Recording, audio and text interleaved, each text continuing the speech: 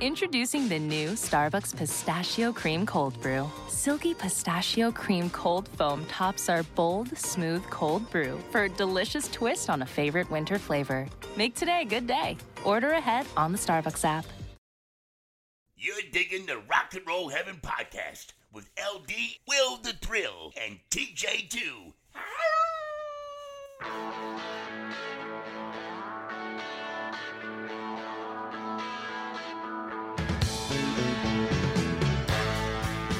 Hey guys, welcome to Rock and Roll Heaven, the podcast where we talk about the lives, careers, and deaths of famous musicians. I am your host, LD. Riding shotgun and solo today is Mr. Will the Thrill. And to that I say greetings and salutations.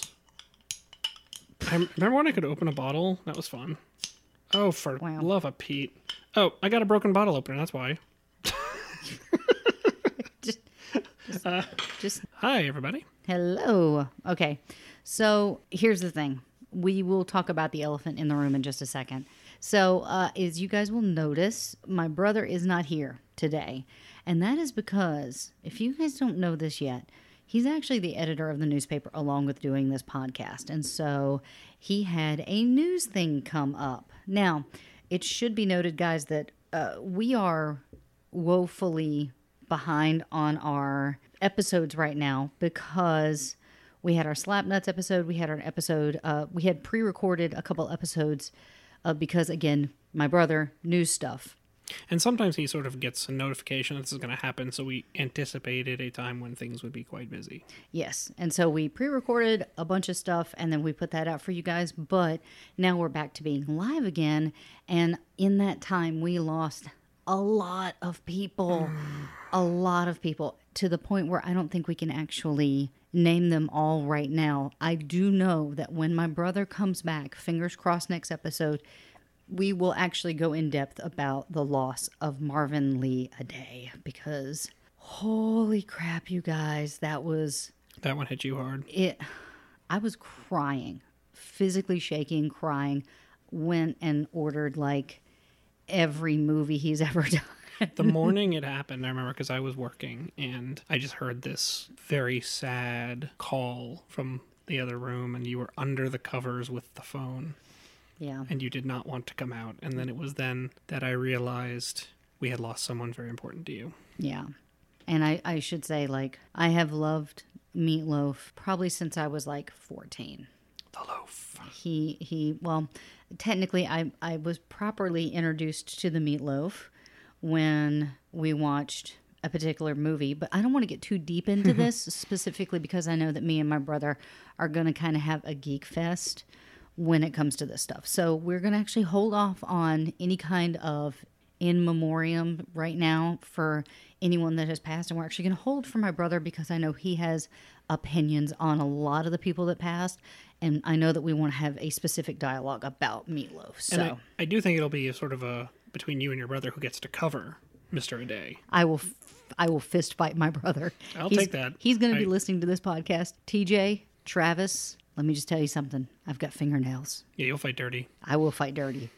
And then the other one who passed away very recently was the director, Ivan Reitman. And love director Ivan Reitman. It's so sad because I just finished my Funko Pop collection of Ghostbusters.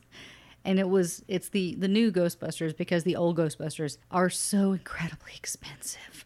The Funko Pops are so incredibly expensive, but I did get Egon. And so I need to get the rest of them, but yeah. But that also arrived the day he passed, didn't it? It did arrive the day he passed, and I just opened it up and was kind of like, oh, this sucks. Anyway, Ivan Reitman, we miss you. And he did pass the torch to his son Jason in Afterlife. So that was literally the first thing we said was like through almost tearful, like quivering voices were like, well, at least he got Afterlife. And yeah, we're really going to miss him. We're going to miss him. So, but we do need to get back to Michael because if we're going to finish this 4,263 episode arc on Michael Jackson, we can probably do it in 4,258 if we try. Only if I drop the entirety of 1997. Anyway, so when we actually last left Michael, he had just released Thriller. And this is going to be a through line that's actually going to last a couple episodes because it was a monster. And on March the 12th, 1983, the co-management contract that Michael Jackson and his brothers had with their father, Joseph Jackson, and with the team of Ron Weisner and Freddie DeMann expired. It was expected that Michael would renegotiate and sign a new deal. However, he was not eager to do it. Every time it came up, he'd say, let's wait and see what happens. Let's wait and see what happens. And he kept saying that when the subject was broached. At this time, Michael's Thriller on Epic Records had been number one for 10 consecutive weeks prior to the special airing, and it stayed on top of the Billboard 200 for another 5 weeks. Just bonkers. It Quick really question: is. Do you think you could name what you think might have dethroned it? We've had this conversation before. It's something weird. I know that. It's something. I mean, it was something that I love replaced by something that I love. Okay, so it's win-win for you. All right. Yes, it was actually Flashdance. Really? For only 2 weeks, and then Thriller reached number one again for another 10 non-consecutive weeks in 1983 and 1984. So there was a brief interlude where Flashdance Yes. was number one. Yes, was Irene wow. Cara was number one for 2 weeks, and then Thriller came back. But something else happened that year. Budapest Live, the album, was released in 1984 by Manfred Mann's Earth Band. I think you actually have to do it. I have to do it? I think you have to do it. So I have to state that, ladies and gentlemen... Wait. Can you do it like can you do it kind of like my brother, like sort of creepy? I can try. Okay, Let's work see. hard at it. Ladies and gentlemen. No, you just sound like you have a sore throat. I'm sorry, I'm sick. Hello, Sydney. I don't know. Ladies and gentlemen, our federally Yes. mandated Manfred Mann's That. reference of the podcast has been satisfied. See, when I get to that point, I'm fine. I can do the has been satisfied. We'll work on it. practice. We can fix it in post, right? By the end of this series, I will get it. I promise you. So by now, Michael was 24, and he experienced the success of having a solo career with Thriller as a result. And he was just now more confident than ever in his decision-making process. He had just been presented with a double platinum award for Thriller at a press conference held at CBS West Coast offices. He knew how powerful he had become in the record industry, and he was no longer compelled to follow the lead of his brothers who said that they wanted to continue with Joseph. From that point on, Ron and Freddie and Joseph will work without a contract while Michael made up his mind on how to handle them. So Joe was still managing the brothers, is that correct? Yeah. So last when we spoke about the past was this Motown staple named Suzanne de Passé. She was actually in the final stages of mounting an NBC special called Motown 25, yesterday, today, and forever, to celebrate Motown's 25th anniversary. Suzanne was now the president of Motown Productions and Berry Gordy's respected right-hand woman. And now the last time we checked in with her, I think she was kind of a one-woman show that was sort of doing everything for the Jackson family. Like, she was picking out the outfits, and she was helping stage and finding locations, and she was like their girl Friday. She was awesome. Now, that was all under Barry's direction, though, correct? I believe so. Okay. Yeah. So now she has really, really climbed the ranks and is now just his right hand. She expected all of the former Motown stars, some of who had actually already left the company, such as Diana Ross, to reunite for one evening to pay tribute to the 54-year-old Barry and the acknowledgement of the impact on their lives and the careers and kind of the scope of the musical landscape. Remember, Motown's been going for 25 years now, and you think about how many stars they had churned out. So this was kind of just like paying tribute to his legacy. Yes, and including that Michael Jackson guy who now has the best-selling album ever, which was interrupted by Flashdance, and then he got it back, so... Yeah, I mean, what are you going to do? As you do. She was actually having a hard time finding commitments for performers. It had been her idea to reunite Diana Ross and the Supremes 13 years after the group disbanded, but now Diana was with RCA, and she hadn't seen Barry since she left Motown. Which I think means that their romantic relationship was kind of over with as well. I think it's a fair assumption, yes. Yeah. She wasn't sure how she felt about it and decided not to cooperate. Her decision to put a proposed Supremes reunion in jeopardy wasn't really looked upon nicely. It was decided that there would be instead a reunion, and I'm putting reunion in bunny ears. The quotes are flying everywhere. Quotes are flying. Of Michael Jackson and the Jackson 5, including the brother Jermaine, who had not performed with the group since 1975. Now, was he the one who was dating Berry Gordy's daughter? Married. Married to at this point. Okay. He married Hazel. Got it. And he had stayed with Motown when the brothers went to CBS. So he actually had left the group. And so all the brothers agreed that that would be an excellent idea to do the actual show for Motown, except for Michael.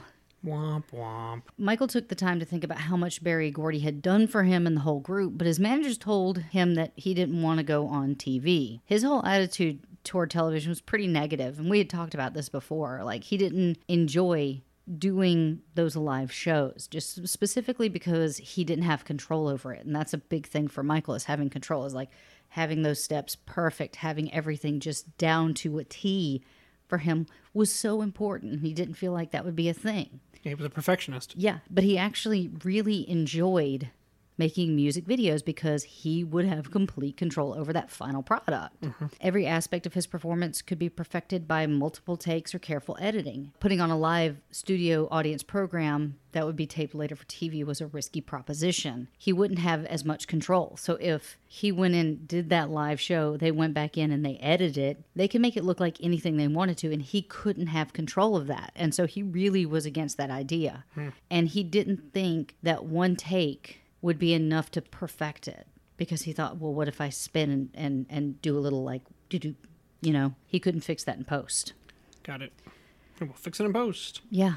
Well, they didn't even have the multiple takes that they could switch to. So for him, it was all about control. So because of that, like, inability to have control over it, he didn't think that it was a really good idea. It was actually a surprise that Joseph actually thought the idea of a reunion would be a good one. It wasn't like he actually cared about Gordy, far from it. He actually saw an opportunity to present the family in a way that he had always believed they should have been presented, as a united front. Well, you know who loves Joe Jackson?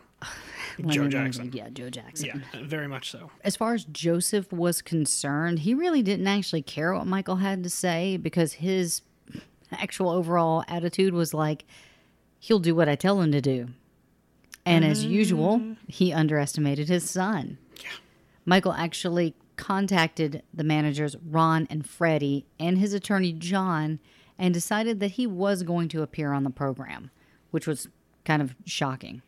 Berry was fairly blasé about the reluctance of some former Motown stars trying to honor him, but he couldn't even get his former brother-in-law, Marvin Gaye, to appear. Berry broke down and telephoned Diana. After a lengthy discussion, she agreed that she would appear on the program, and then Marvin Gaye eventually made the same commitment, but it was kind of like this person's doing it, why don't you do it? This person's doing it, why don't you do it? But eventually, even Marvin Gaye kind of came around and made the same commitment, but Michael was still the holdout. Eventually, Berry went to see him and discuss the issue. He was in the process of editing Beat It at one of the Motown studios, and somebody must have told him that he was in the building, so he came down to the studio and talked to him at length about it. And Michael finally said, okay, but if I do it, I want to do Billie Jean. It would have been the only non-Motown song in the entire show. Interesting. So he was really throwing his weight around. Clearly. And by the way, some people think, oh, that's weird that he would be in a Motown studio. But actually, it's really funny because the studio system is really weird, especially out here. Because you can have a Fox show that shoots at Warner Brothers. Or you can have a HBO show that shoots at the Sony studios. It's like, it doesn't really matter what affiliation the networking is. It's just what studio fits your needs. Yeah, it's like who's producing the project, who's has the space for the project, and then also who's distributing the project. Those can all be different things. Yeah, I mean, it's really funny because in Universal and Warner Brothers, Universal has an outdoor pool area, like where you can make it look like you have an ocean. And then Warner Brothers has the indoor drop where you can fill it full of water. And that's where we actually shot Poseidon at. That Warner Brothers? Yeah, that was actually Warner Brothers, because I wanted to go to the 7-Eleven and buy a soda. If anybody's interested in seeing my pictures from when I was on Poseidon, they're pretty gross. They're pretty amazing. They're kind of amazing. We just found them going through our stuff. And I will never forget what the director said to you. So Wolfgang Petersen is the director. And if you guys don't know who Wolfgang Petersen is, Wolfgang Petersen directed The Neverending Story. He directed Das Boot. He directed The Perfect Storm. And here he is directing Poseidon. And I have loved him since The Neverending Story. Because, of course, I wasn't old enough for Das Boot yet. But he walked up to me, and I'm wearing this, it's supposed to be New Year's Eve. And I am one of the stunt people in the movie. And I'm wearing this, ridiculous outfit. It's like a leather skirt and, this big sparkly shirt. And I've got this stupid, floofy headdress on me. Because, it's New Year's and you have to look stupid. And so he walks up to me and goes, "My dear, you are very, very pretty. But that hat is so stupid." And then he just kind of patted me on the shoulder and walked off. That's the greatest interaction. Because I can picture it in my head. It was just like this old loving grandfather just walking up to me. It's so weird. It was extremely German. My life is strange. So going back to what we were actually talking about, which was, the links that people will go to have Michael be on their show. He had said that he wanted to do Billie Jean. He would be happy to do a reunion for the show, but he wanted to do Billie Jean. And Barry said, "I don't know about Billie Jean. It just doesn't seem right to me." Michael quietly told Barry that he was sorry. And then after a moment of silence, Barry grinned and said, "Okay, Billie Jean. Hey, what the hell? I love that song." Nice. Barry told him that's what he wanted to do. And so he agreed to do the Jackson's medley, which would include Jermaine. Got it. And then he would do Billie Jean. So Michael gathered his brothers up and they rehearsed for the show. He really actually loved working with them again. It felt nice.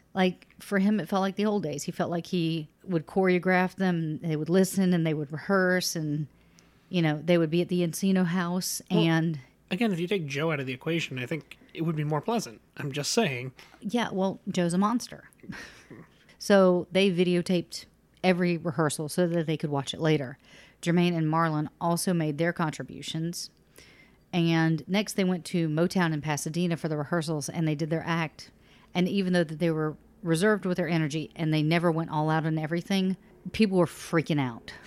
So, they weren't giving it 100% because it was not performance. And I think we kind of saw that. If you guys are fans of any kind of Broadway musicals or the live shows that they do, they did Rent Live, and one of the performers actually broke his leg. So they had to show the rehearsal, and it was not good. It did not go over well. It did not go well. So they weren't giving their full out performances, but people were freaking out. And so he would do his Billie Jean rehearsal, and he would just walk through it because he didn't have anything planned yet. He really didn't have any time to plan anything because he was so busy rehearsing with the group. The next day he called up his management office, and he said, "Could you order me a spy hat?" And what he meant was a fedora, like something a secret agent would wear. He wanted something special. But he called it a spy hat. It's a spy hat. That is a spy hat. I guess.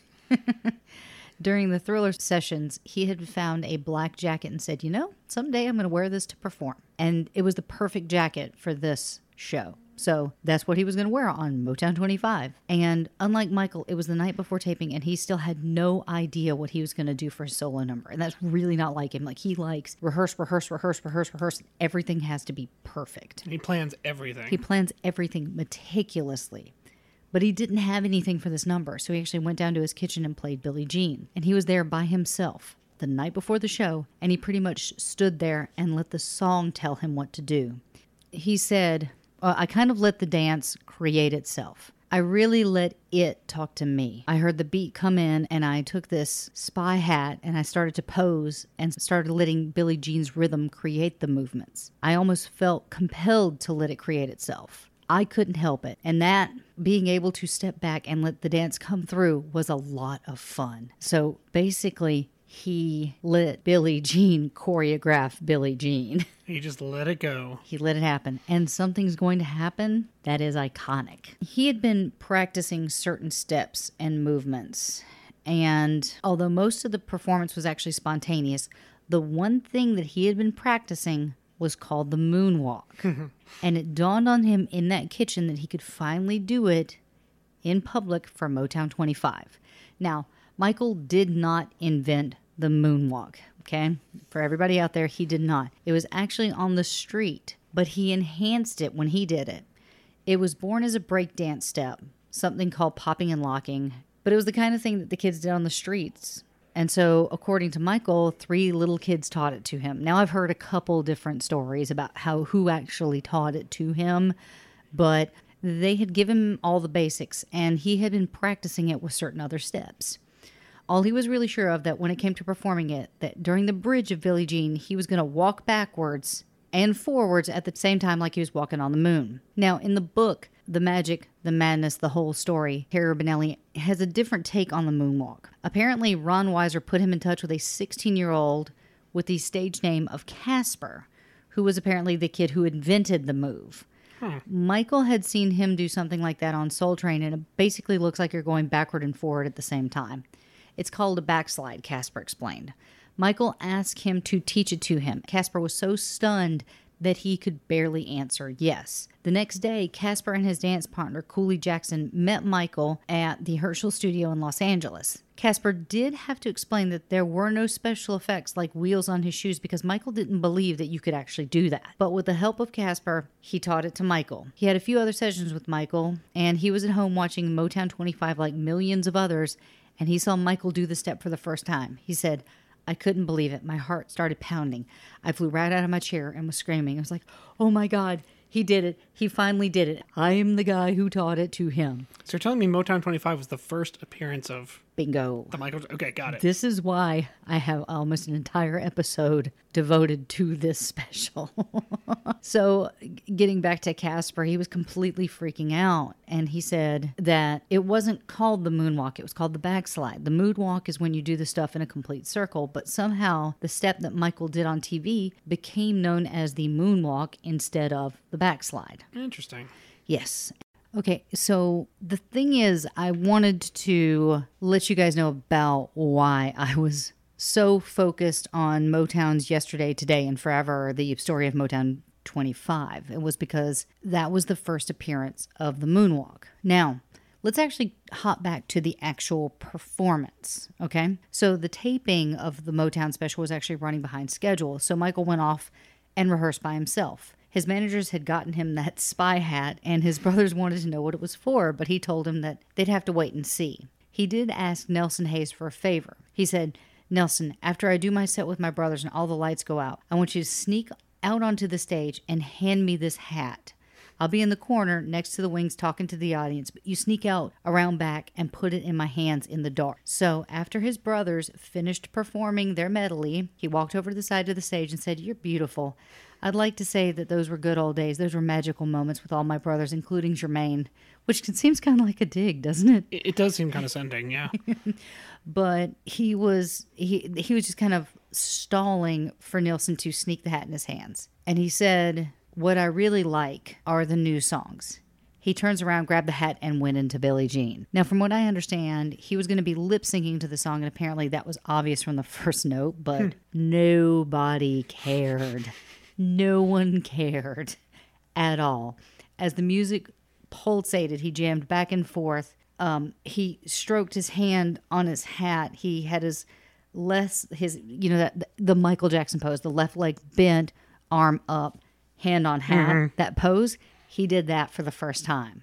Now, the poses might have been attributed to Bob Fosse or Sammy Davis Jr., but Michael had made it his own. And while most entertainers and performers kind of perform for their audience, Michael actually seemed to be just performing for himself. Well, considering the amount of time he spent solo putting this performance together, I feel like that kind of makes sense. Yeah. He threw the hat aside at a pivotal moment in the song, and the audience went nuts. For the record, I just want to point out, when you start the video game Moonwalker, that's what Michael Jackson does. What, the pose? The pose and throw of the hat. Oh, yeah. Really? I never played the video game. Oh, you are missing out. I feel like I am. It is something Doug and I played at length on the Sega Genesis. Is it a 1-player or 2-player? It was 2-player. Like, you basically go through all these, like, different settings of his videos, and you fight, like, bad guys and rescue children. That's, like, the crux of the game. That's actually what happens in the movie. And your superpower is you do a dance sequence that kills all the enemies on screen. Wow. Yeah, it's really something. If you can play it, it's a blast. So Michael's brothers actually stood in the wings, and their mouths were just, like, eating dirt off the floor. Like, their jaws were just dropped. His parents and sisters sat in the audience, absolutely agape. And Joseph turned to Catherine and just said, "That boy just stole the show." Barry was also standing to the side and applauding. That night, he was one of Michael's biggest fans. Ever since he was a child, Michael had that ability to move an audience with his singing and his dancing. And however, that night, something was different. Everybody agrees something about that night was different. That night, his audience was just as exhilarated by the force of his personality as they were by his voice and his footwork. Videotapes of Michael's performances do not begin to capture the pandemonium that was generated by that evening. The few minutes Michael Jackson had been on stage at the Pasadena Civic Center would add up to the performance of his career. When this episode is over with, I don't have any songs in this episode. That's crazy. What I'm going to play at the end, you will see. Fair enough. So after that evening, both personally and professionally, Michael would never be the same again. Michael appeared surprised when he took one more step than he was supposed to when the music stopped. It could have been that he was moving so fast that his own momentum carried him. A standing ovation rocked the hall. Like, it was, I cannot begin to describe how those sound engineers must have felt, because it was just screaming. Blown their eardrums out. Michael got the standing ovation from the hall, and he did this like little stutter step, and he straightened up and raised his arm. He went straight forward, his body motionless. He did not smile or acknowledge the moment, which of course was all part of the act. In Michael's words, "My brothers told me they were crowded in the wings watching me and their mouths open, and my parents were sitting out there in the audience, but I just remember opening my eyes at the end and just seeing the sea of people standing up applauding. And I felt so many conflicted emotions. I had done my best and I felt so good, but at the same time I had felt disappointed in myself. I had planned to do one really long spin and stop on my toes suspended for a moment, but I didn't stay on my toes as long as I wanted. I did the stand on one toe and just stood there frozen. It didn't work quite as planned." And that's the iconic pose, right? That's the iconic pose. Wow, born of a mistake. It's like Bob Ross said, no mistakes, happy accidents. Well, no. He wanted to do the pose. Okay, I thought and he stepped out. Okay, God, I thought it was implied that happened sort of in error. No, he wanted to stay on his toes suspended, but he didn't stay there as long as he wanted to. Okay. So he did like a spin out. So he didn't get up there as long as he wanted to. Got it. But that's how much a perfectionist he is. When you watch the video, you don't notice it. Right. Only that's the thing. People are their worst critics, and Michael was one of his just absolutely bear down worst critics. He beat himself up. Yeah, like we would know if he stayed on his toes for 2 more seconds. You're friggin' Michael Jackson, man. We got backstage and people were congratulating me, and this is still a quote from Michael, I should say. "I was still disappointed about the spin. I had been concentrating so hard, and I'm such a perfectionist. And at the same time, I knew this was one of the most happiest moments in my life. I needed it for the first time. My brothers really had gotten the chance to see me and see what I was doing, how I was evolving. After the performance, each one of them came and hugged and kissed me backstage. They had never done that before, and I felt happy for all of us. It was so wonderful when they kissed me like that. I mean, we hug all the time. My whole family embraces a lot, except for my father. He's the one who doesn't. Whenever the rest of us see each other, we embrace, but they all kiss me. That night, I felt like I had been blessed by them." And that says a lot, because like your family is a family of huggers. Your family hugs. You talking about my family? Yes. Yeah, yours does not. No. It is Meet the Fockers, isn't it? It really is. My parents are the Fockers. Yeah. No. My parents are the Fockers. I thought it was Meet the... Because Wait, your parents was are it- Robert De Niro. Yes. The Fockers Yes. are the... So it's his Ben girlfriend. Stiller's Yes. parents, Okay. yeah. Yes. Yeah. My parents are the Fockers. My family does side hugs, like the good job. Like I'm patting you. Yep. Here's my affection. We don't hug. We are not huggers. Now, my family, on the other hand... I don't like to be touched. Your family is great because start the hug like 35 feet back. You see it coming. You see, it's like your mom's like, well, they're loud and yes. they're, yeah. Your family's great. My family's great too. We're just, we don't hug. We're not that kind of family. So even after Berry Gordy congratulated him and his brothers were giving him all the attention, adoration, he still wasn't pleased. That is, until a little boy came up to him backstage. He was about 10 years old and he was wearing a tuxedo. He looked at the star with his eyes frozen and he said, "Man, whoever taught you to dance like that?" And Michael just laughed and told him, "Practice." Nice. It's so cute. And that's the thing is Michael, you know, I can hear the audience right now being like, Michael was good to kids. Like, there's going to be something that comes up in episode, because I've already partially written it, 12? 100? I don't know. I don't know. Yeah. I don't know. Yes, 12, where a kid's quote in an article hits him so hard that he changes an entire system. So, like, he actually does care about the kids. Hey, LD, sorry to step in here. We just have to take a few minutes for our sponsors. Okay, we are back. Yay! I have finished talking about Michael Jackson. So that day, this is so weird. This is such a weird thing. The day after Motown 25, Fred Astaire just casually called him up on the phone and said, and these are his exact words, "You're a hell of a mover. Man, you really put them on their asses last night." So Fred Astaire calls him out of the blue to compliment him? Yep. Now. Interesting. Yep. Okay. Yeah.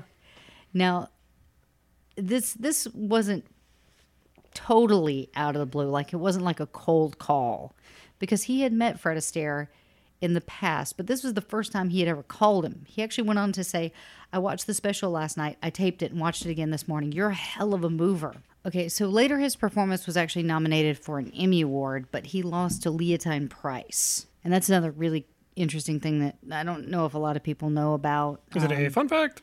It's not really a fun fact. It's more of a fact. Is that, funny enough, award shows can win awards. Which is just the most meta thing you could ever say. It really is, because we had a friend who was nominated for a Emmy Award for something that he wrote for the Tonys. Because the Tonys are televised, yeah. Yeah. So the televised performance of the Tony Awards then becomes its own program. Exactly. Award shows, giving awards to award shows. Wow. So how perverse. So he was nominated for that Emmy Award, but he lost to Leontine Price. But that didn't matter much to Michael, because Fred Astaire told him that he was a great dancer. That'd be okay for me too. I mean, If I lost the Emmy, but Fred Astaire's like, "You can dance," I'm like, fair. Yeah, that was better than any award to Michael. Okay, so now I'm going to say a bunch of words that most people won't believe I've put into this order. I have a weird way of saying words. Here we go. Not long after he spoke to Fred Astaire on the phone, he went over to his house and they went over his Billie Jean performance step by step. He actually showed Fred and the choreographer, Hermes Pan, how to do the moonwalk. Wait, can you repeat the name of the choreographer? Hermes Pan. That is a name. Or Hermes Pan. Hermes Pan. Hermes Pan. Whatever. Hermes. When Pan arrived, Fred put in the videotape of the performance and he told him, "Wait till you see this." And the two old pros watched in awe as the new kid on the block rocked America. Nice. Fred never once in his life was one to give praise to someone who didn't actually earn it, and especially if it was another male dancer. And he gave it to Michael. He was completely knocked out by Michael. Interesting. Fred Astaire, man. There you go. Not long after that, because why not, Gene Kelly came over to his house and complimented his dancing as well. Just have everybody over, I mean. And think about this. Could be a party. He came up with this entire choreography in the kitchen the night before. Now that is crunching for a test. I do find it so funny when that happens. Like, someone writes something spectacular and it's like, yeah, I did it on a subway, you know? Funny you should say that, because Lin-Manuel Miranda actually found the words for, I can't remember if it was Nonstop or actually Alexander Hamilton, but it was some part of Alexander Hamilton. And he came up with the lyrics on the train to go to one of his friend's birthday parties. And he like went in and like hugged the guy and then got back on the subway and finished writing the song. And it took him 7 years to write that song. And I think it was Yankees pitcher David Wells pitched a no-hitter. And then in later interviews, he said when he did it, he was completely hungover. Yeah. Well, Cabin in the Woods and I think Ferris Bueller's Day Off were both written in 3 days. Okay, I heard about Cabin in the Woods. I did not know about Ferris Bueller. Yeah. Well, the thing is, Drew Goddard had friends writing Cabin in the Woods, whereas John Hughes wrote that on his own over one weekend. That's hilarious. Yeah, I can't even write these episodes in one day, and I have like books. This stuff is coming out of their brains. If you give me a weekend, I'll come up with one really good paragraph. 3 awesome words. Yes. And that was it. That was my 3 awesome for the day. We're done. Thank you guys for checking out this episode. Our socials can be found. Still not saying our website. And oh wait, no, we're still going. Yeah. So, pretty much right after Motown 25, his family read a lot of stuff in the press about Michael being the new Sinatra and as exciting as Elvis, you know, that kind of stuff. But Michael wasn't really impressed by that. He knew how the press could be fickle. Later on, he gave that glittery black jacket that he wore on Motown 25 to Sammy Davis as a present because he always believed that Sammy Davis was one of the finest humans and one of the best showmen. Who we have covered on this podcast. Yes, actually, I covered. Yes, you did. You covered Sinatra. Well, we did a Rat Pack series. Yes. And my brother covered Dean Martin. Was that right? I believe so. Okay. So there's actually more about the glove than people know. The thing is, he had been wearing the glove since back in the 1970s. Okay. And he wore one glove during Off the Wall, that tour, and he wore it on the cover of the album. But for some reason, nobody paid attention to it until after Thriller, which was in 1983. Interesting. So, like, here's this thing. And so you get this, like, almost Mandela effect of, like, no. Thriller was, like, the first time he ever wore the glove. Like, no, he wore this in the 70s. It's crazy. The other thing about his fashion, because, like, I like to touch on the fashion of certain artists, but it wasn't really cool to wear white socks with black shoes and black pants. Now, back in the 50s, it was cool to wear that. It? Yeah. Okay. Yeah. It was kind of like the greaser look. You wear your leather jacket, the black pants, and then you wear the white socks, and then almost like the penny loafers. And that's what he was wearing. And so he kind of brought this like 50s cool back. And he said that he was too square to even consider it for most people. So he actually never stopped wearing them. He didn't care. And Jermaine would tell his mother to talk to Michael because he was wearing white socks. And you don't do that. You just don't do that. You have to. I have worn white socks every day my entire life. Although I can see where they're coming from as far as a sort of a business attire. You can't wear white socks. Yeah, There's as being no cool. way. To be cool, yeah, you can't. After Thriller out, it became okay to even wear your pants around your ankles again, which we called them floody pants. Floody pants? Yeah, those are high waters or floody pants. See, I've heard high waters or waders. I never heard waiters. Yeah. But like in the water, not like I'll take your order. Like the things that you wear when you go snake hunting or something? Yeah, like the big rubber pants. Yeah. Yes. No. Yes. Wade, Wader, like Deadpool. Wade Wilson. That's not Watts. Who is he? Oh God. It's Wade Wilson is Deadpool. Yes. Watts is actually That's Ready Player One. That's Ready Player One. Oh boy, my pop culture wires are getting real across this episode. We would get made fun of from wearing those pants until Michael Jackson came back on the scene. So I think the fact that Michael was wearing pants that were at his ankles was probably just cool because he was Michael Jackson. Fair. It wasn't because the, process of fashion was looping back around from the 50s. It was just Michael Jackson wore it, and now it's cool. Same reason why kids would wear like one glove or the red leather jacket. And he was becoming an icon on so many fronts at this point. Well, he was. With Thriller and everything else, and he's making an impact that's never been seen before. Yeah.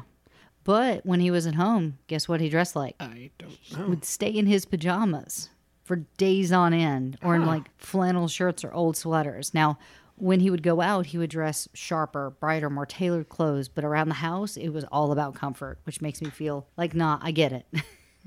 And he didn't wear much jewelry because it got in his way. If somebody like gave him a piece of jewelry as a gift, he would love it because of the sentimental value, not because of what it was. So if he got like a Rolex watch or something, it wasn't because it was Rolex. It was because it was given to him by fill in the blank. So one time, Jackie Gleason gave him a gorgeous ring. And of course, he never wore rings because, you know, it would get in his way.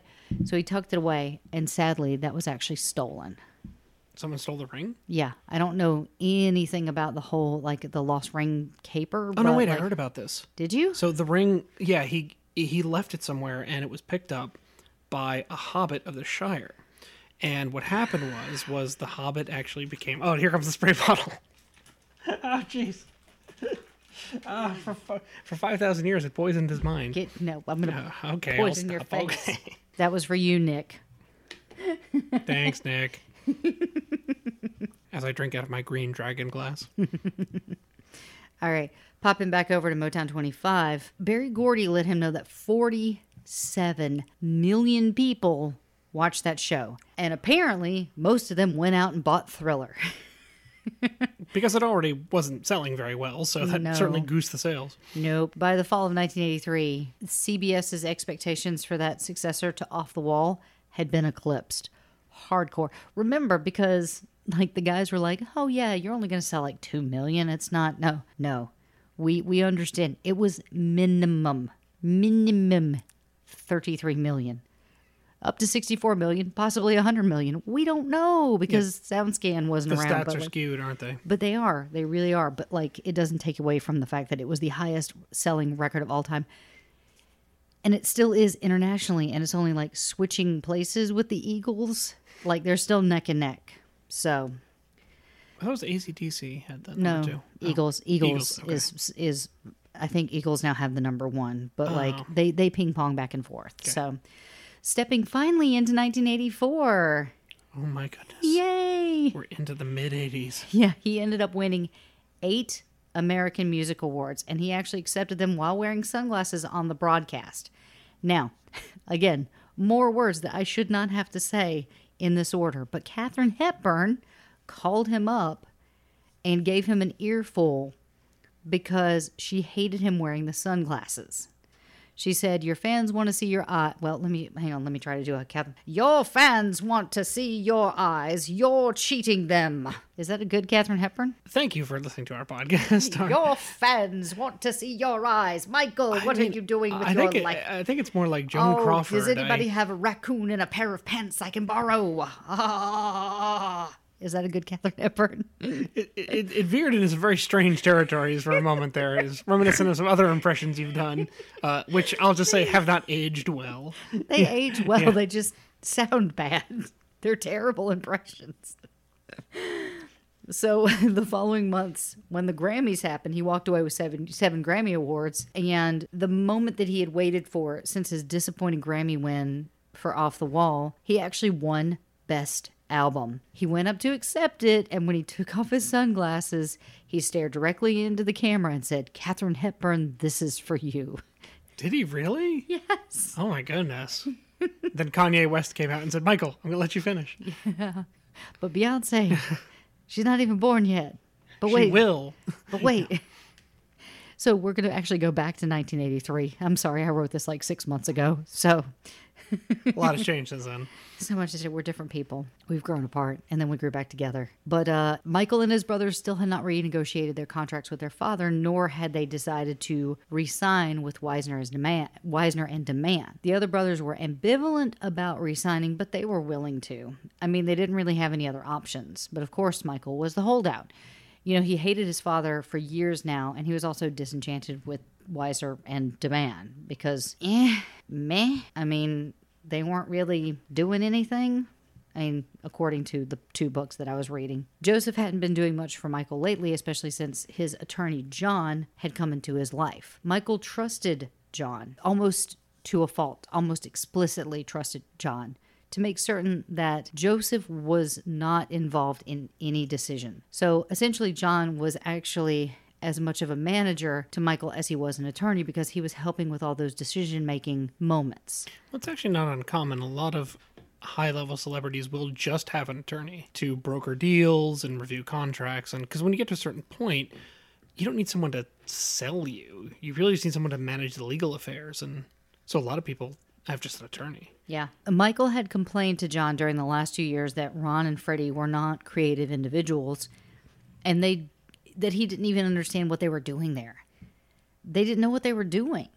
But whenever John would discuss Michael's feelings with Fred and about Fred and Ron, they wouldn't know what he was talking about. They actually felt like Michael was pleased with their work since he had never told them otherwise. Again, Michael's not good with confrontation. So, like, anytime, it happened prior, and I'm trying to remember when, but it happened where he had someone in his life, and he was like, they were shocked that Michael didn't like him. Cannot remember what it was. I will figure it out in a little bit. But, like, that's the thing is, like, Michael will constantly keep someone in their life, but not really tell him how he feels about the work that they're doing. Well, I think that stems from his home life. If you look at that relationship he had with his parents and his siblings, I just don't think it lends itself to that kind of intimacy. There's a distance, there's a gap there, especially when it came, which is going back to what you said. I find it fascinating that he was non-confrontational because if I remember correctly, he was the only one who would stand up to Joseph. Correct. He actually threw a shoe at his father once. And everyone else was downright afraid of him and wouldn't do anything. Yeah. So, in keeping with that sentiment, he went to John and was like, you remember their idea for the Beat It video? They wanted me to have bows and arrows. Now, come on, that was stupid. It was true. Ron and Freddie's concept for the Beat It video would have had Michael dressed as Robin Hood. I want you to think about that. Nah, I'm good. We agree that we don't need any more Robin Hood. Oh, God, please stop making Robin Hood. But it seemed like most of the others weren't happy with Ron and Freddie either, mainly because of all the attention they had lavished upon Michael. For that reason, they wanted to leave Joseph too. However, they were actually waiting for Michael to make the announcement, not Joseph. But now nobody is blameless in this situation, but Weisner and DeMann kind of dug their own grave by saying to the press that yes, they did have problems with Joseph, but they had no problem with Michael or the Jacksons, and that Joseph had not been involved in any major decisions in recent years. They actually said that out loud, that they did not have a good relationship with Joseph. And I think that's what got the attention of the family. Freddie actually said, I believe in that same interview, that I don't think he enjoys a good relationship with anyone whose skin is not black. He said this about whom? Yeah, about Joseph. About Joseph, okay. Freddie said that about Joseph. Got it, okay. People have called me racist. I'm not a racist. If I were a racist, I wouldn't have hired a lot of white guys to work for me. I'm not racist. I'm American. I give my children 100% of my know-how, knowledge, and time trying to develop them to be what they are today. And it's paid off, and it's still paying off. And that is a direct quote from Joseph. This back and forth was it for Michael. It seemed like the moment that race was brought into the conversation, that was it. He was done. So he actually took steps to fire Freddie and Ron. He told him that other things were annoying him over the duo, like telling him that he should do music videos with bows and arrows and saying that Thriller would only sell 2 million copies, and that was it for Michael. He realized that too much was being said in the press, especially about race. So he decided to cut to the chase and fire Weisner and DeMann. He was going to do it anyway, so his father didn't really need to do anything, but that sealed the deal, the whole conversation about race. Mm-hmm. They said that Thriller would only go on to sell 2 million copies, and it's way over that, said Michael to John. So who needs them? They told me not to do Motown 25, and look at what kind of bad advice that was. John had to remind Michael that he had not wanted to do the Motown special anyway, and Michael argued that's not the point. Ron and Freddie agreed with me, and they should have tried to convince me to do it. He told John, they're finished. So he put it back on them? Yes. The two of them were released on the 22nd of July. But when he received the letter from John, Ron was astonished. He was actually a little taken aback that Michael would have just had an attorney send a letter as opposed to firing him face to face. I could see that. Now, with the two managers gone and Joseph not being re-signed, it looked like the number one artist in the world was now a free agent. He had no manager.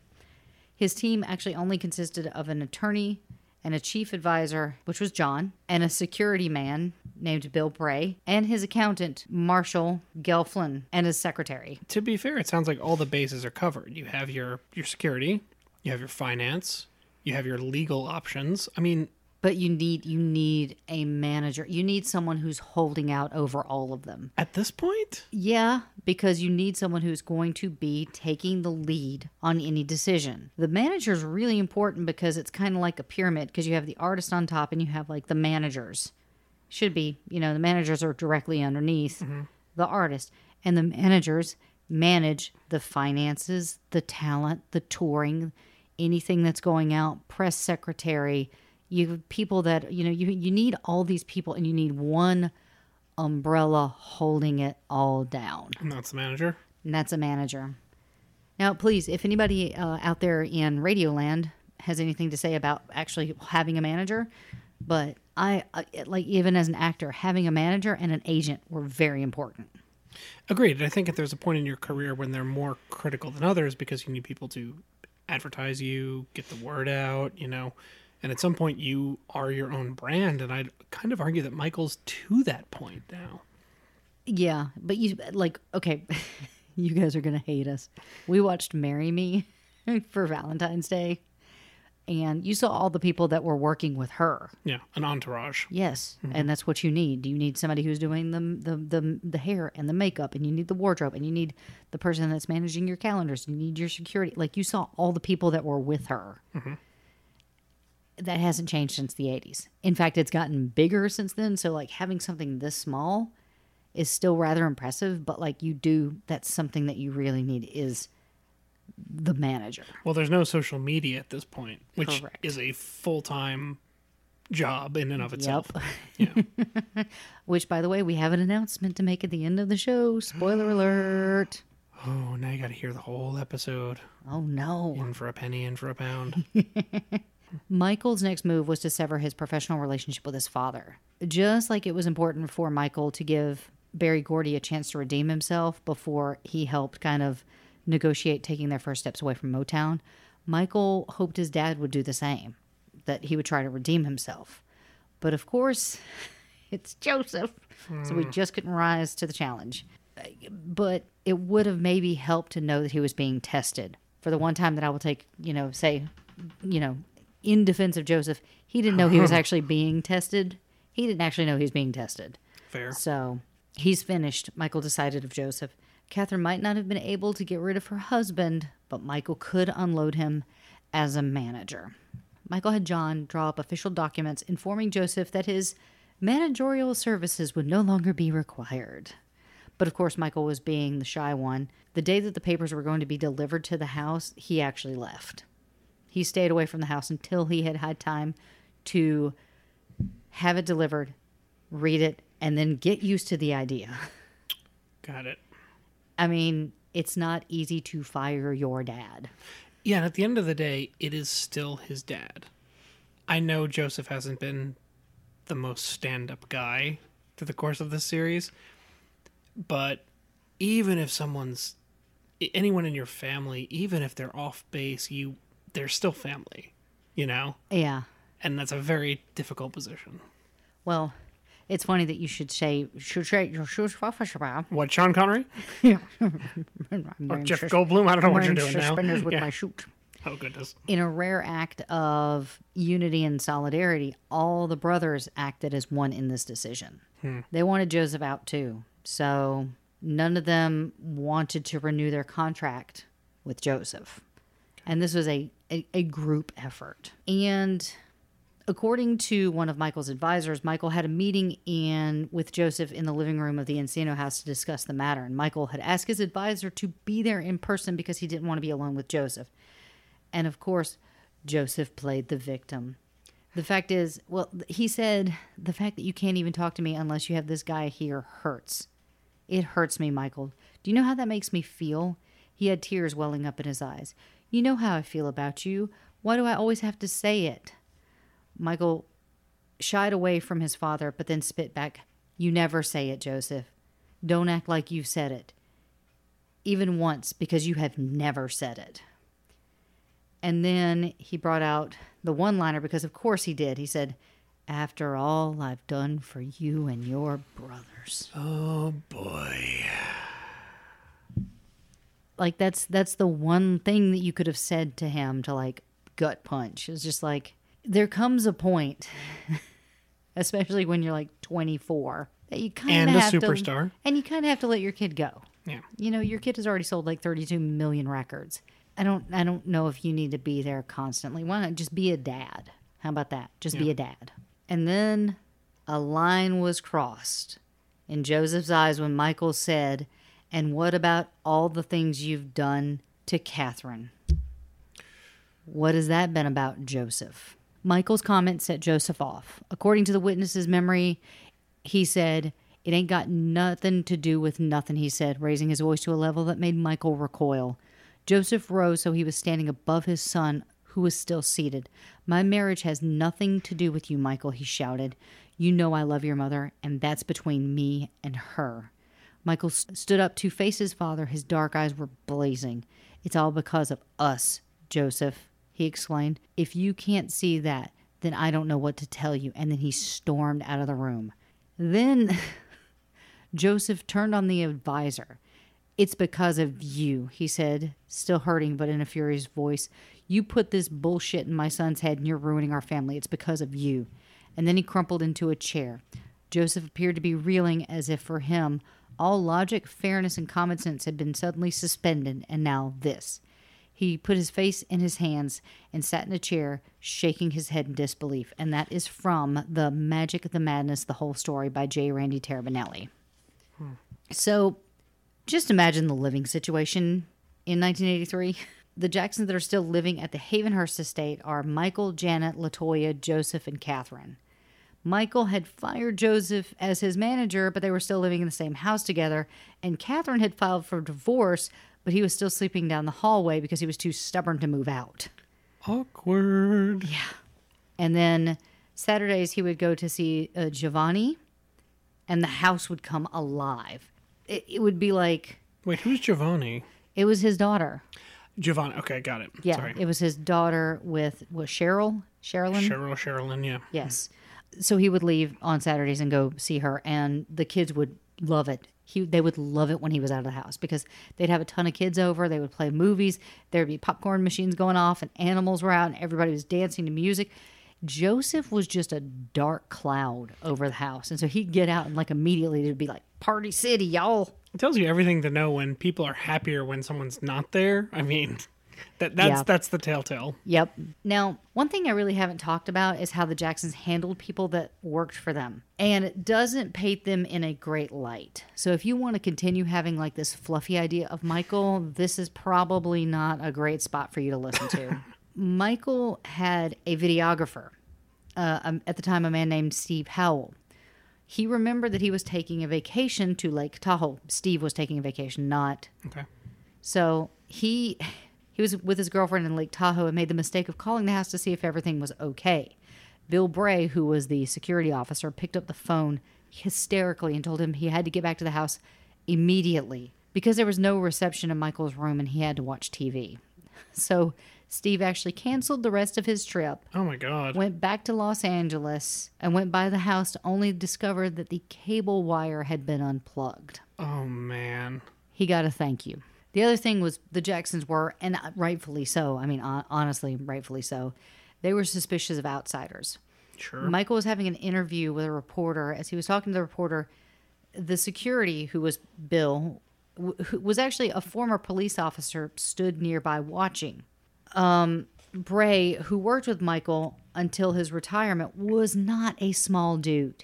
He was a pretty formidable guy.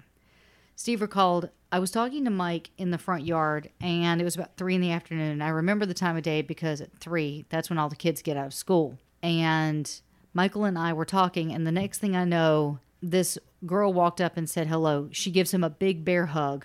With her back to me, Mike motioned with his arms kind of helplessly as to say, 'Who was this person?'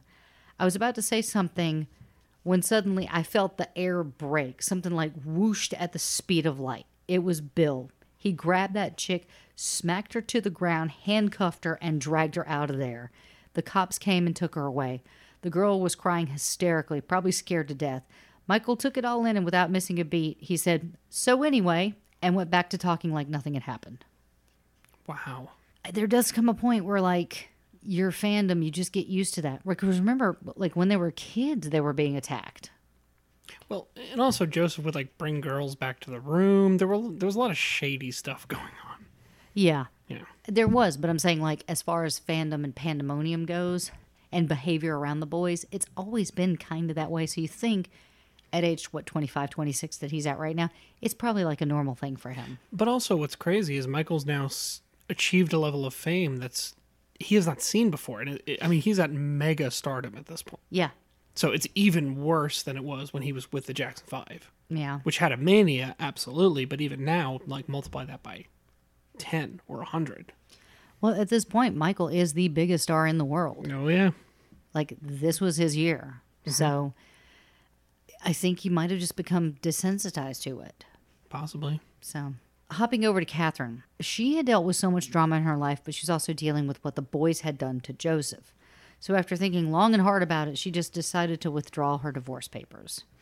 The fact is, she still loved him, and she didn't know why she felt that way. Michael suspected now that his parents had reconciled that Joseph might expect to be welcomed back to the fold, not only as the husband, but the manager. But of course, Michael was not going to let that happen again. And he told Janet, according to her memory, she said, "Mother may have wanted him back, but I don't. And I don't think my brothers do either. There's no way I'll let him back in. There's no way they'll let him back in." But Joseph was a bit craftier. He didn't have plans to actually get back in. He had the plan to get back in. Oh, boy. Something that Michael and Michael's brothers would probably find irresistible. A reunion tour. Oh, here it is. Many of the artists who had participated in the Motown Anniversary television special felt like a new sense of bonding and camaraderie with the label. And after that show, Barry actually re-signed the Four Tops to the company and teamed them with the Temptations on vinyl, just as they had been reuniting on the stage that evening in Pasadena. Other artists began to negotiate with Barry as well. Holland, Dozier, Holland were back. And even Diana Ross was socializing with Barry again. It was as if they were trying to recapture the feeling that they had during those glory days of Motown. Everybody, that is, except Jermaine. After the show taped, Jermaine actually began meeting with his brothers and Joseph about the possibility of him leaving Motown and reuniting with the group, going out on the road again together. And Michael was never tapped into these meetings. He never knew anything about it. Interesting. Michael's success only helps us, Tito says. He is way up there above us, and maybe he can throw down a rope and let us climb in. A tour would also relieve Marlon of certain financial pressures. Marlon, I guess, was going through some financial issues because he and his wife Carol had been separated, but they were now reconciled. They were determined to make their marriage work despite, financial stuff. Financial stuff. Yeah, they needed help. They did. By this time, the brothers were also preparing a new Jackson album called Victory. Michael didn't want to be involved in the project. He would write and sing on only 2 tracks and participate in writing of a third, and even that was too much participation for him. However, as they recorded the album, the other brothers became excited about the prospect of touring to promote it once it was released. No one wanted to consider Michael's reaction to the possibility of a tour. The fact is they needed Michael for this tour because he was the one that was really famous. He was the one with all the success at this point, and they needed him. But the fact is they didn't really want to consider how he would feel about going on tour. I want to say they were using him. That's what it sounds like.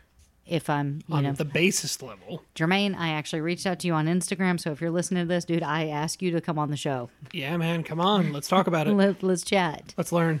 And the reason why they didn't really want to consider his feelings is because they felt like he would say no. Now, by the summer of 1983, Jermaine had become excited enough at the prospects of touring that he actually asked Barry to be released from Motown. And he wanted to look at his options, and Arista offered him a deal which he would take. He also wanted to be free to tour with the Jacksons. So In the end, Joseph called a meeting of all the brothers and announced that it was time for them to go back on the road. The original Jackson 5, plus Randy. And Randy. And Reggie. The Jackson brothers. Michael's response was a very swift and very cold no. I can imagine. Count me out. No. I am not doing this. No. Over the weeks, they tried to get everything. They spaghettied the heck out of suggestions to get Michael to do the tour. First, Joseph went to Michael and said that the brothers weren't as financially well off as he was, and he should consider it because they could really use the money. But in Michael's eyes, if they had gotten rid of some of the more extravagant things that they had spent their money on, they should be fine financially. The next thing that they tried was guilt. So they accused of Michael of turning his back on his brothers now that he was a big superstar, and that didn't work either. Then they tried humor, and they bought a life-size pop-up poster of Michael, you know, kind of like the one I have of Nicolas Cage and Jensen Ackles. Yes, I'm familiar with those. Yeah, they don't scare the heck out of you every time you walk into the office. I'm used to it by now. Yeah, it's like, good morning, Nick. Anyway, they bought one of those life-size posters and said that if he didn't perform, that they would put that on stage in his place. And that got him thinking maybe he could do the tour. Just maybe. But then Joseph came back and tried reverse psychology, and that only made him bitter. So, like, they almost had him, and then Joseph came in and pissed him off. But the thing that broke the camel's back was, like, the thing that finally got him, the thing that finally made him turn, was his mother had been the co-promoter of the tour, met with him privately, and asked him to consider the possibility of a tour for her sake. And how could he resist? That was his mom. He agreed to do the tour. The fact is, Joseph didn't care that Michael's heart wasn't on the stage just as long as his body was. Which shows you where Joseph's priorities are. He is the worst. Pretty much. So that's where we're going to end the episode.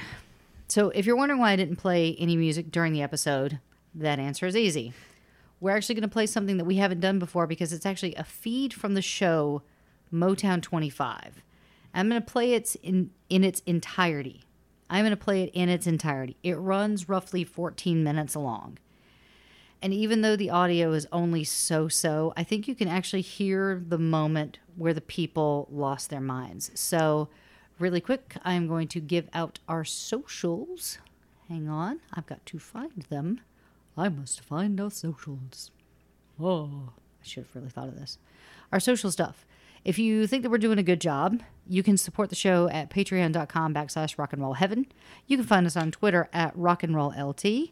You can find us on Instagram at rockandrollheavenlt. Our Facebook is Rock and Roll Heaven Pod. Still not saying our website. And you can email us, rockandrollheavenlt@gmail.com. And we do have... That's right. And as of this very day, today, which is Thursday, February 17th, we now have a TikTok. Yeah. You can find us on TikTok at Rock and Roll Heaven Pod.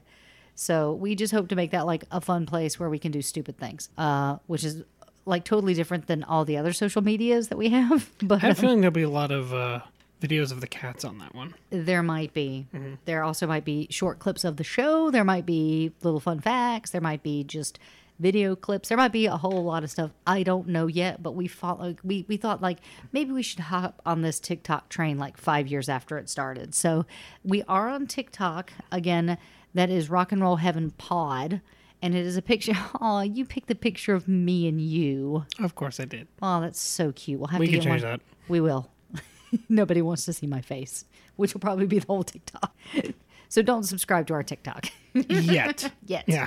No. They can subscribe because we will start posting Yeah, stuff just up, know but good stuff is coming. Good stuff is coming. So make sure that you also check out all the other awesome Pantheon podcasts at pantheonpodcast.com. Now, Mr. Hickey, would you like to say something to the audience? Well, I know there's a song coming. Mm-hmm. And I must confess I do not know what the song is. So to that I say thank you, ladies and gentlemen, and enjoy the song. It's actually not just a song.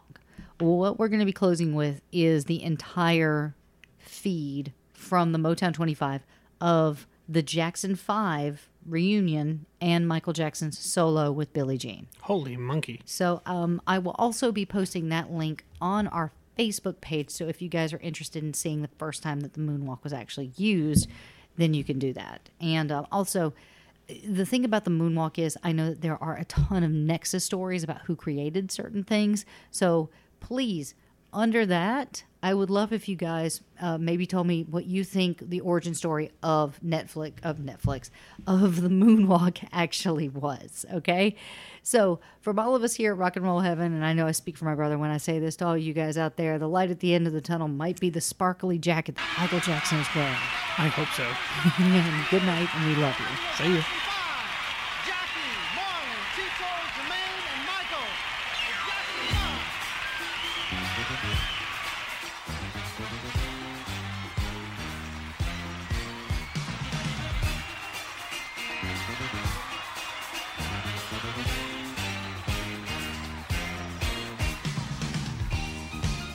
Everybody clap your hands, come on.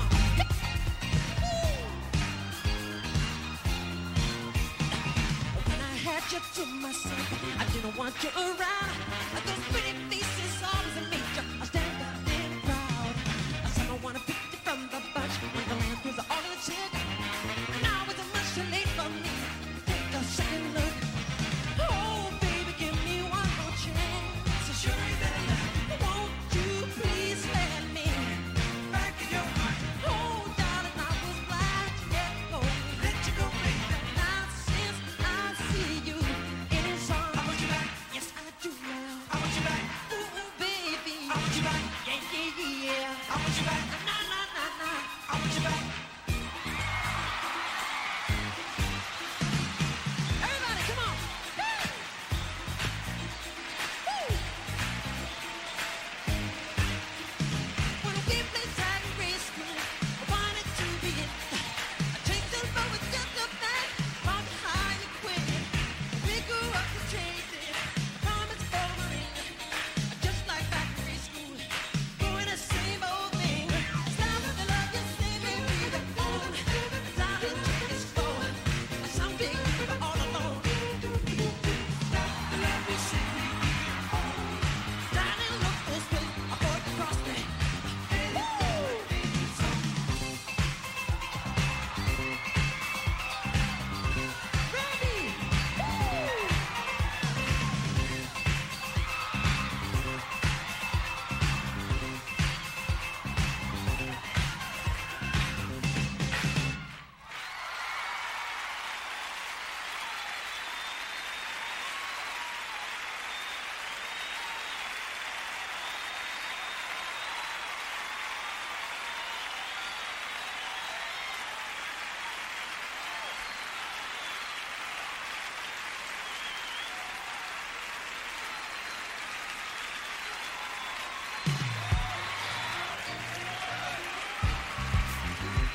So if you remember these songs, I never can say goodbye. Don't wait for me. I never can say goodbye. Even though the pain and heartaches seem to follow me wherever I go. Though I try and strive to have my feelings, they always seem to show. Then you try to say you're leaving me, and I always never say no. Tell me why. Is it so? Don't wanna let you go, baby. I never can say goodbye, girl. Ooh, baby. I never can say goodbye. No, no, no, no, no, no. I never can say goodbye, girl. Oh, baby. I never can say goodbye.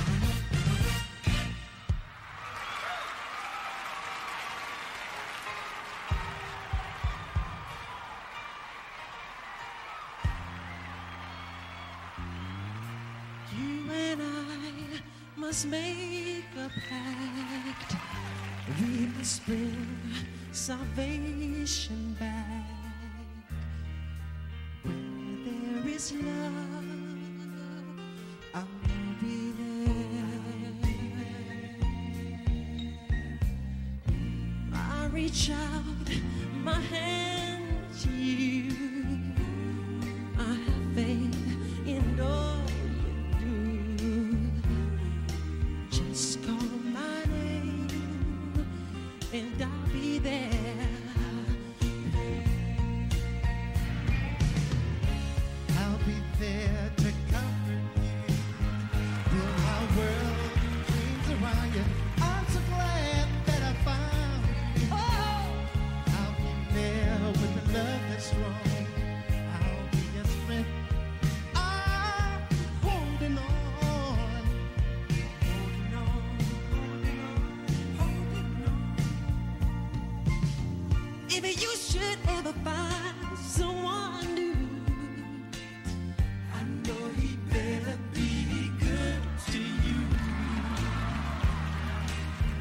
'Cause if he doesn't, I'll be there. Come on, everybody sing. Don't you know, girl? I'll be there. Everybody. Oh, yeah. Just call my name and I'll be there. Just look over your shoulders, honey. Ooh, I'll be there. Everybody sing it. Whoa, just call my name and I'll be there. Come on, everybody, put your hands up in the air like this. Come on. Look around. Everybody sing it. I'll be there. Oh, yeah. It's beautiful. And I'll be there. Woo!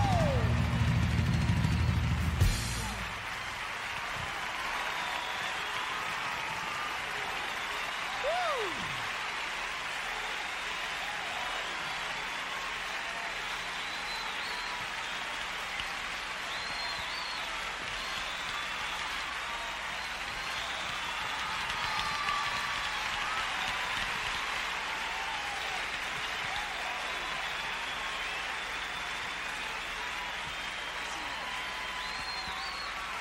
Yeah.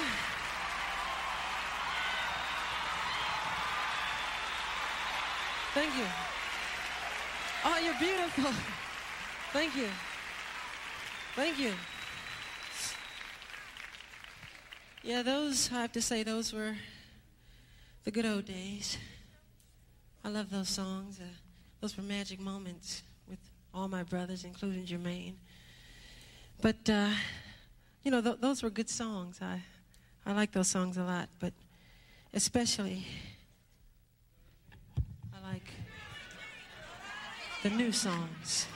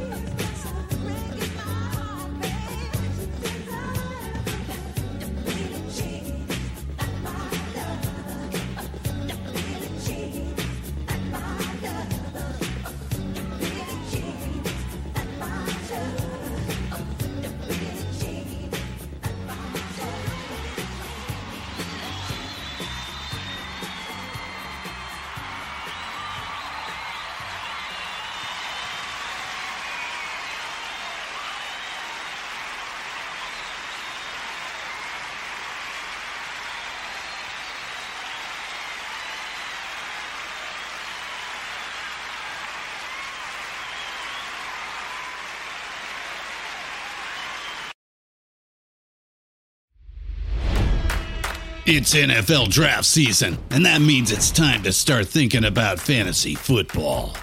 FantasyPoints.com features industry-leading experts and prognosticators using proprietary hand-charted data to help you score more fantasy points. FantasyPoints.com is the place to go for whatever kind of fantasy football you play. Whether you play fantasy football, daily fantasy sports, or do a little bit of everything, Fantasy Points has the meticulously researched content to guide you to victory. And why wait for the fall? Fantasy Points also covers the new spring football league, the UFL. Join the guru, John Hansen, Scott Barrett, Joe Dolan, and other massive names in the fantasy football universe with an exclusive offer. Use code Pantheon for 15% off any Fantasy Points package, including the all-in package, with access to every article, tool, and data nugget that Fantasy Points has to offer. That's FantasyPoints.com and code Pantheon for 15% off at Fantasy Points. FantasyPoints.com, code Pantheon. Score more fantasy points.